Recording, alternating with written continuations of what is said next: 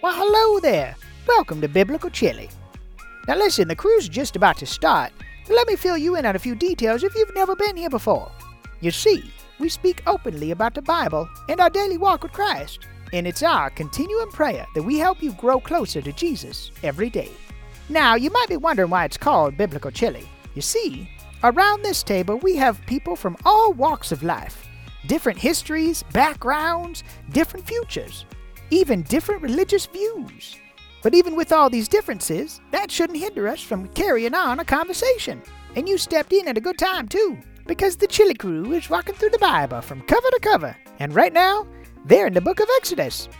Moses talking to a burning bush, plagues, Exodus out of slavery, and the 10 Commandments. Woo! This gives me the collywobbles just thinking about it. Today we're going to be reading in Exodus chapter 18. So just as a quick rehash of chapter 17 and a little bit before that, they've already crossed the Red Sea. They're surviving the wilderness literally by the grace of God, because God is sending them food, water, and then they were attacked when the Amalekites attacked. So we're in chapter 18. So at this point, they're arriving at the base of Mount Sinai, and let's just go in. Exodus chapter 18, verse 1. And Jethro, the priest of Midian, Moses' father-in-law, heard of all that God had done for Moses and for Israel, his people, that the Lord had brought Israel out of Egypt. Then Jethro, Moses' father-in-law, and I noticed that too through this whole chapter. They really, is there another Jethro that I don't know about? No. You'd think they could say that the first time and then make the point. Well, I mean, Moses is writing this, isn't he? So like, is he really trying to like talk up his father-in-law? Like after he was done writing Exodus, was he like, "Hey, father-in-law Jethro, this is what I wrote about." Right. I don't know. I found it funny. I was zipping through this before we started. Just like, Jethro's so cool. He's so happy to be related to him, He's like, this is my father-in-law. Don't you forget it. Yeah, don't you forget this, bucko. Okay, so then Jethro, Moses' father-in-law, took Zipporah, his wife, after he had sent her back with her 2 sons, of whom the name was one Gershom, which means for he said, "I have been a stranger in a foreign land," and the name of the other was Eliezer, it's not Eleazar, that's Eliezer, right? Yeah, I think Eliezer. I hope right. I'm pronouncing that right. Leiezer. For he said, "The God of my father was my help and delivered me from the sword of Pharaoh." And Jethro, Moses' father-in-law, came with his sons and his wife to Moses in the wilderness, where he was encamped at the mountain of God. Before this, did Moses send his wife and his sons ahead, like on a caravan or something?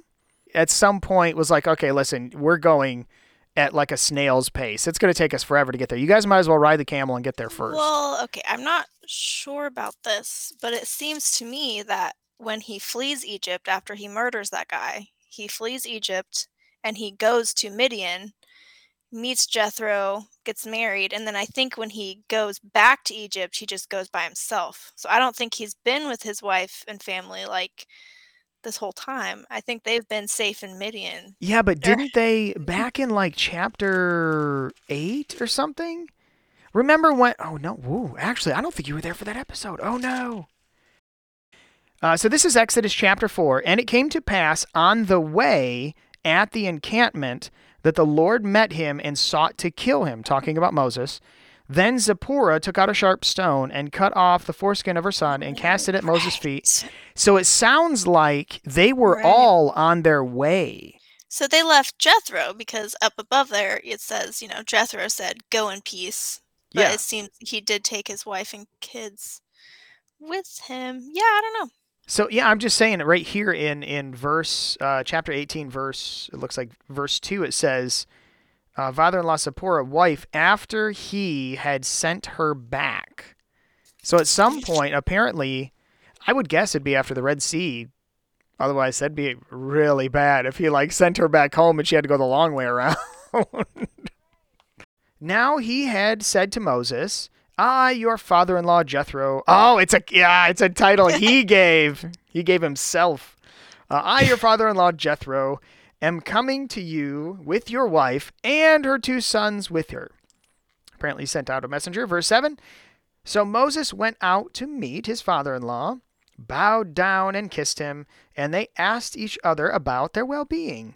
And they went Aw, into the tent. Oh, this is that's a nice. good relationship. This is a really good relationship. Verse 8. And Moses told his father-in-law all that the Lord had done to Pharaoh and to the Egyptians for Israel's sake, all the hardship that had came upon them on the way, and how the Lord had delivered them. So I wonder if it was like a dude, you should have been there kind of moment. You'd think if Moses' wife was there for all of this, she would have told Jethro all this stuff already. Or maybe she's like, you know what? You'll see Moses in a couple days. I'm exhausted. Verse 9. Then Jethro rejoiced for all the good which the Lord had done for Israel, whom he had delivered out of the hand of the Egyptians. And Jethro said, Blessed be the Lord, who has delivered you out of the hand of the Egyptians, and out of the hand of Pharaoh, and who has delivered the people from under the hand of the Egyptians. Now I know that the Lord is greater than all the gods, for in the very thing in which they behave proudly, he was above them. Then Jethro, Moses' father-in-law, took a burnt offering and other sacrifices to offer to God. And Aaron came with the elders of Israel to eat bread with Moses' father-in-law before God.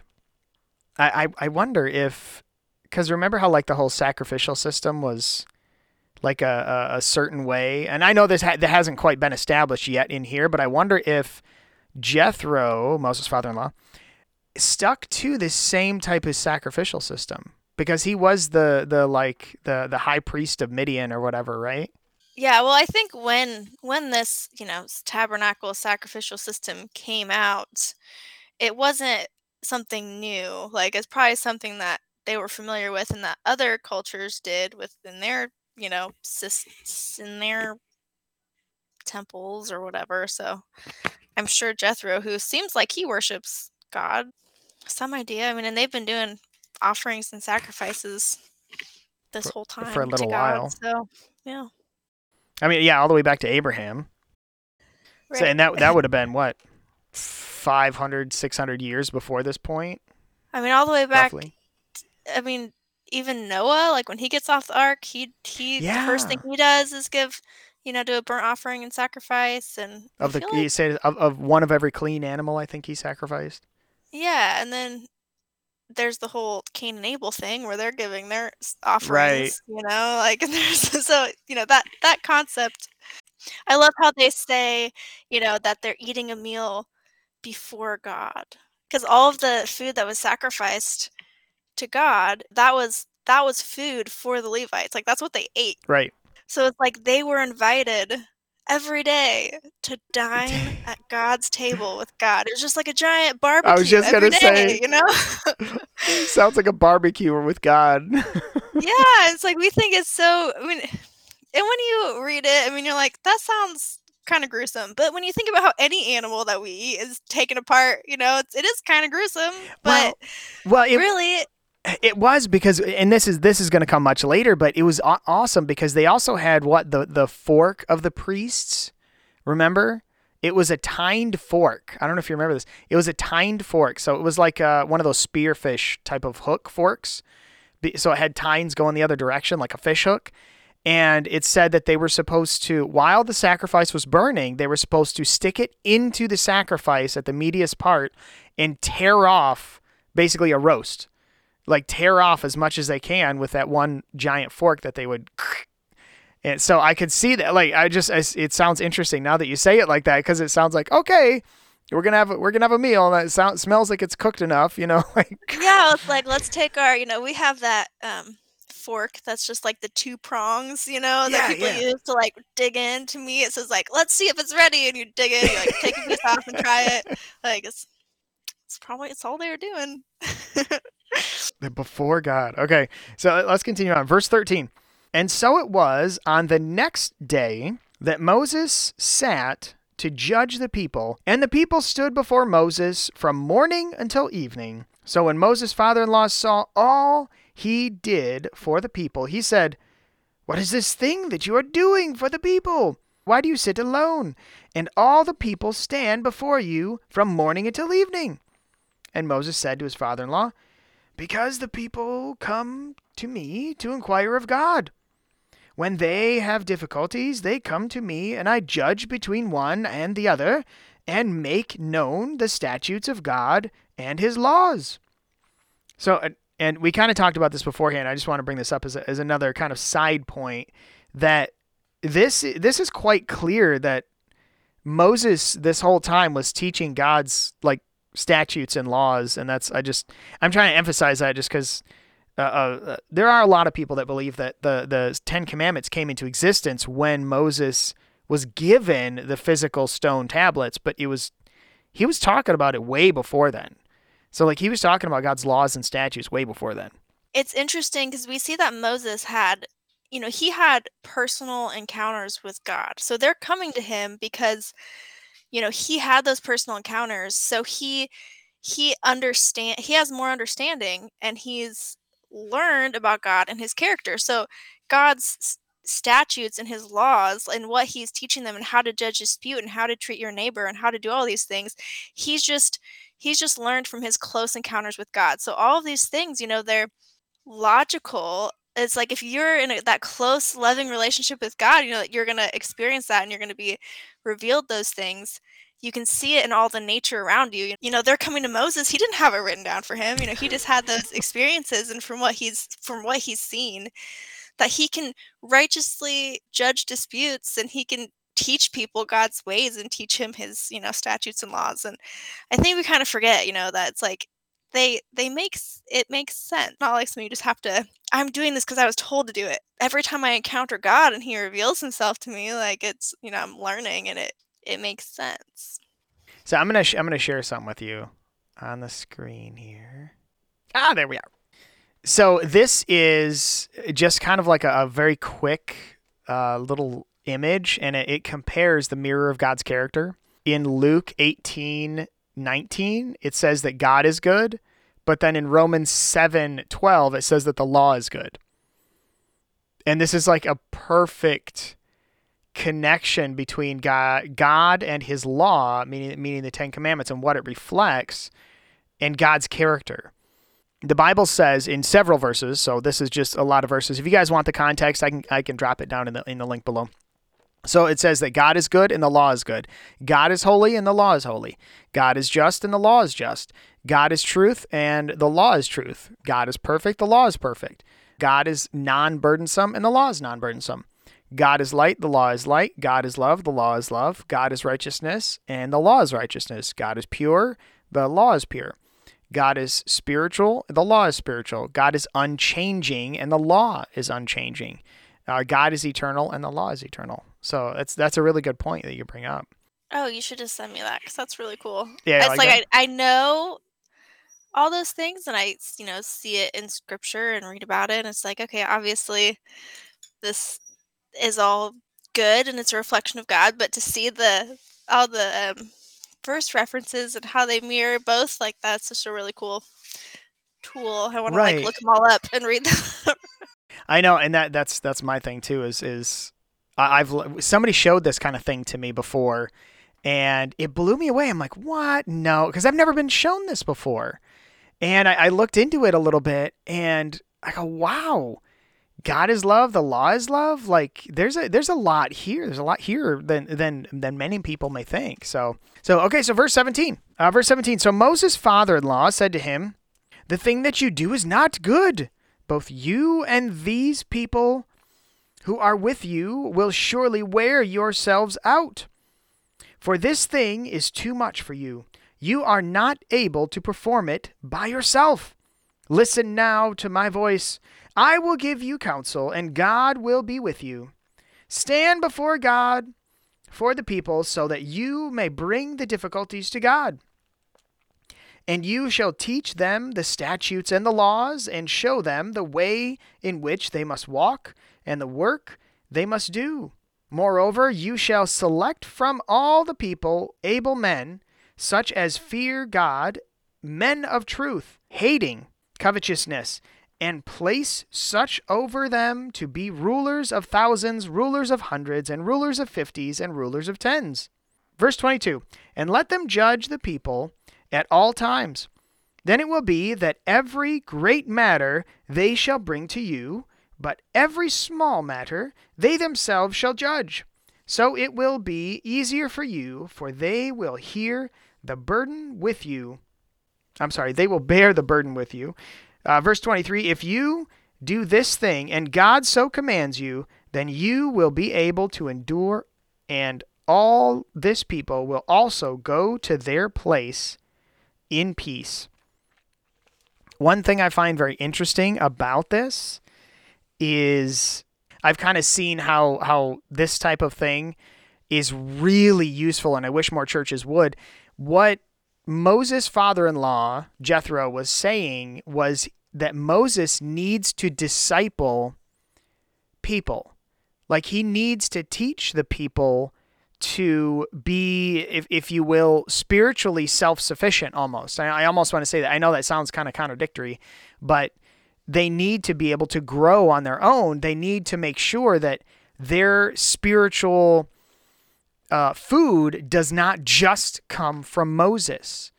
And I think that's something that Jethro really gave Moses that was honestly probably a God blessing, not just wearing him out. Because, I mean, think about it. He's just sitting there all day long hearing complaints.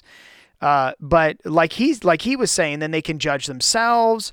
Basically, it's teaching people to be, if I can say it this way, and I hope nobody misunderstands me, teaching the rest of the people to be a little Moses, so that they're all learning instead of just putting all their trust, all their weight, all their burden onto Moses. They're taking some, like he said here, they're taking some of that burden on themselves, and by doing that, they're becoming spiritually stronger.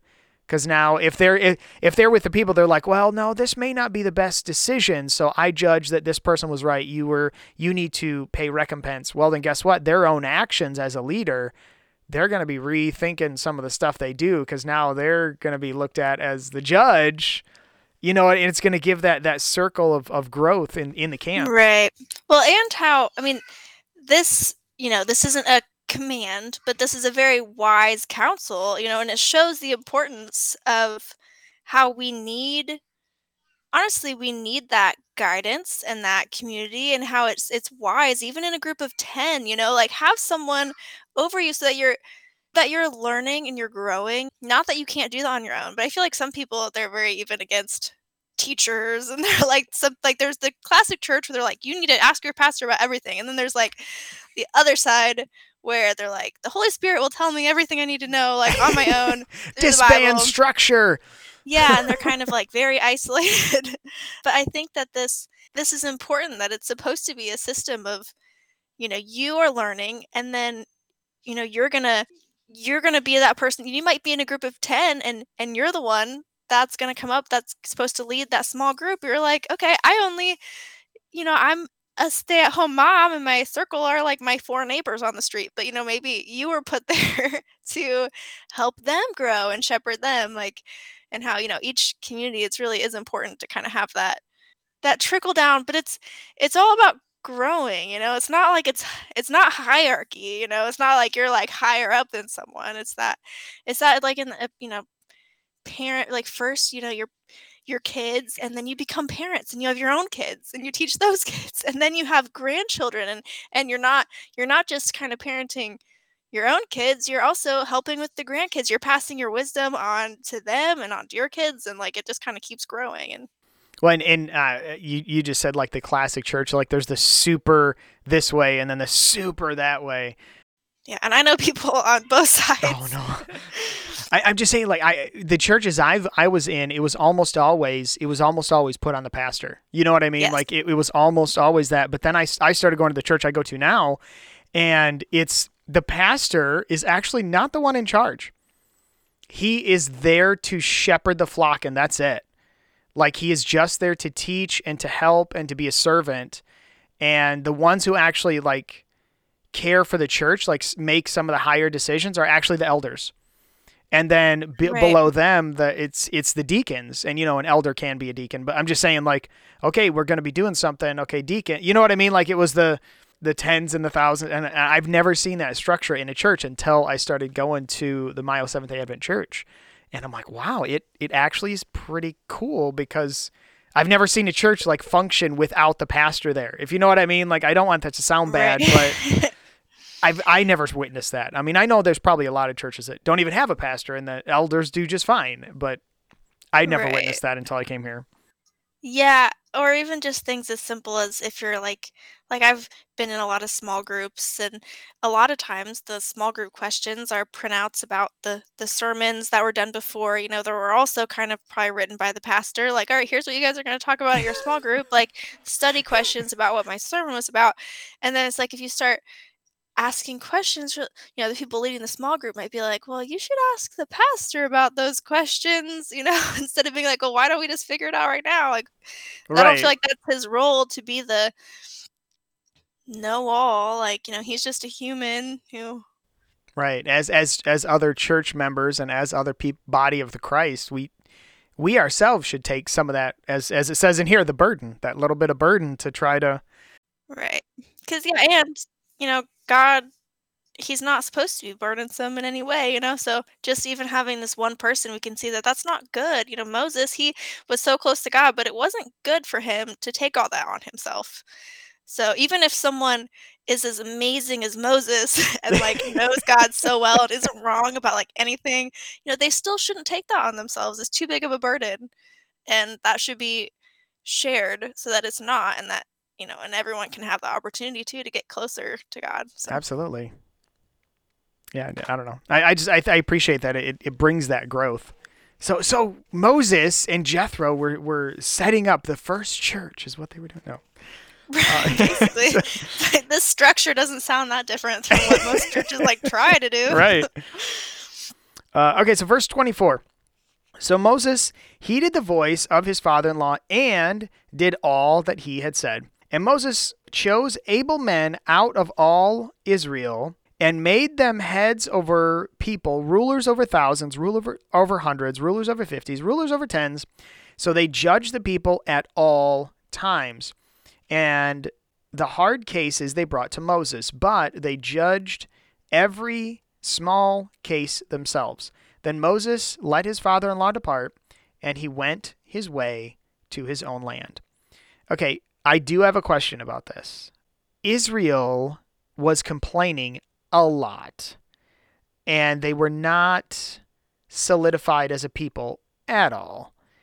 How did Moses find these, what did it say? How these heads over people? So how did he find these good people to be rulers? If in chapters before it was saying, and the whole congregation complained. Like, how, did they learn a lesson within those last couple weeks of going to Mount Sinai? I think that they still are very organized, and probably, their family heads, all of that, like their, tribes were established before they went into Egypt. The whole Reuben, Simeon, Judah, all of that. Yep. And I bet they were still very much tracking their family lineage at that point. So already it was probably broken down into those smaller groups, and then you have smaller groups within that. So I bet they just were organized that way.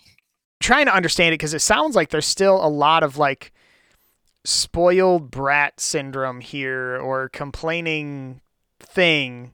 I mean, you can still be very organized and still kind of be a spoiled brat, Like, I don't think that those necessarily go together. So it's like, I think it is very cultural too, just to have very strong, family lineage. And imagine even not that long ago, when you had like 3 generations living in one home. So if you had your grandma living with you, you probably could have had all of her siblings live. Like, then they had, not just little single homes like we do. They had like estates where they had all their servants and all their. I mean, at the time Israel was servants, so I don't know. They probably didn't have their own servants, but like. Well, I don't know. They might have, just- because there were some of the Egyptians that went with them, and some of the Egyptian servants that went with them. You know what? Like there was a lot of people that Right. left with them, so I don't know if they were considered free or. Yeah, what? I just think the household, like in our culture now, our households are so small, and like we don't even like a lot of people don't even care about the last generation of their family, but that's relatively new. And back then, especially in like Middle Eastern, you would have known your family back generations, and you would have known your lineage, and you would have known every person who was related to you at all, and you all probably would have lived on the same settlement all the way together. back to Father Reuben himself, and Right. Yeah, so I think just broken up that way from those like different family units, like they were structured enough to be like, all right, they probably had their own heads at that point within their families. So it's like, give me all the main people in charge from each tribe, from each family, and come, and then you guys go and you say it to all the people that you have in your little tribes, and then it just kind of like would trickle down. I was gonna say, so you're saying like there was almost like a, which it would make sense, like almost kind of like a by default. Well, okay, so you're the eldest, or you're the one who's kind of in charge of all of Reuben. Well, guess what? You're going to be the judge of Reuben, and then obviously he's okay. So that makes sense. Yeah, and then Reuben, whoever's in charge there, he's going to be familiar with everyone in his clan tribe. So then he's going to appoint people to be in charge of over smaller people, and then they're going to know the all right, individual families and. Yeah. Okay. No, and that makes sense. I'm just saying it sounds like, because and obviously I'm speaking foresight here because we know what's going to happen. At least I do. I read up a little bit. I know what's going to happen a little bit later, and with their sinning against God and all this other stuff. So it seems like it doesn't sound, because it doesn't say in Scripture that he found like righteous men and women to be the judges. That's not what it says. It just says so. He heeded the voice, and Moses chose able men out of Israel. So it just says able men. So people, almost kind of like what you're saying, like those people that are just in that role or who have the ability to, administrate kind of thing. Right. Yeah, and then he taught them and made known the statutes of God and his laws. So he taught them so that they could teach others, and that's just a smaller version of what we see that just gets bigger and bigger later on with more people becoming involved.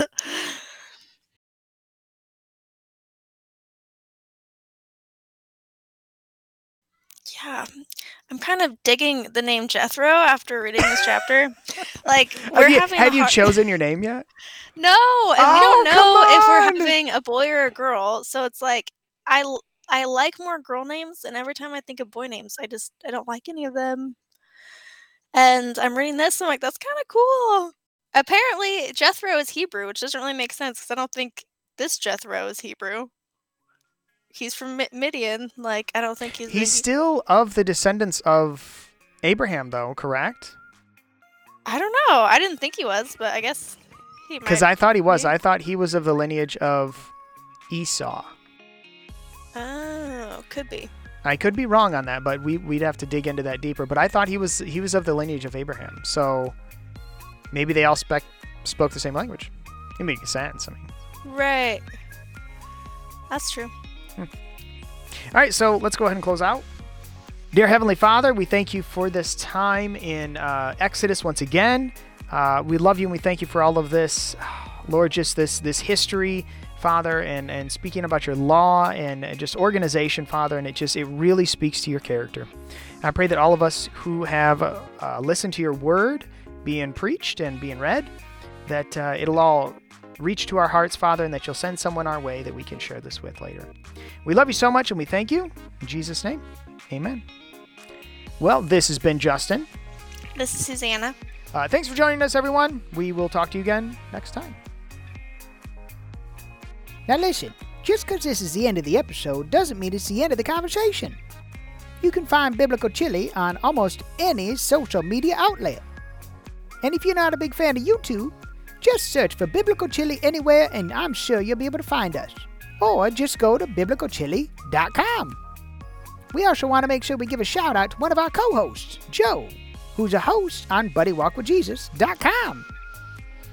Now until we meet again, remember, be part of the conversation. Goodbye.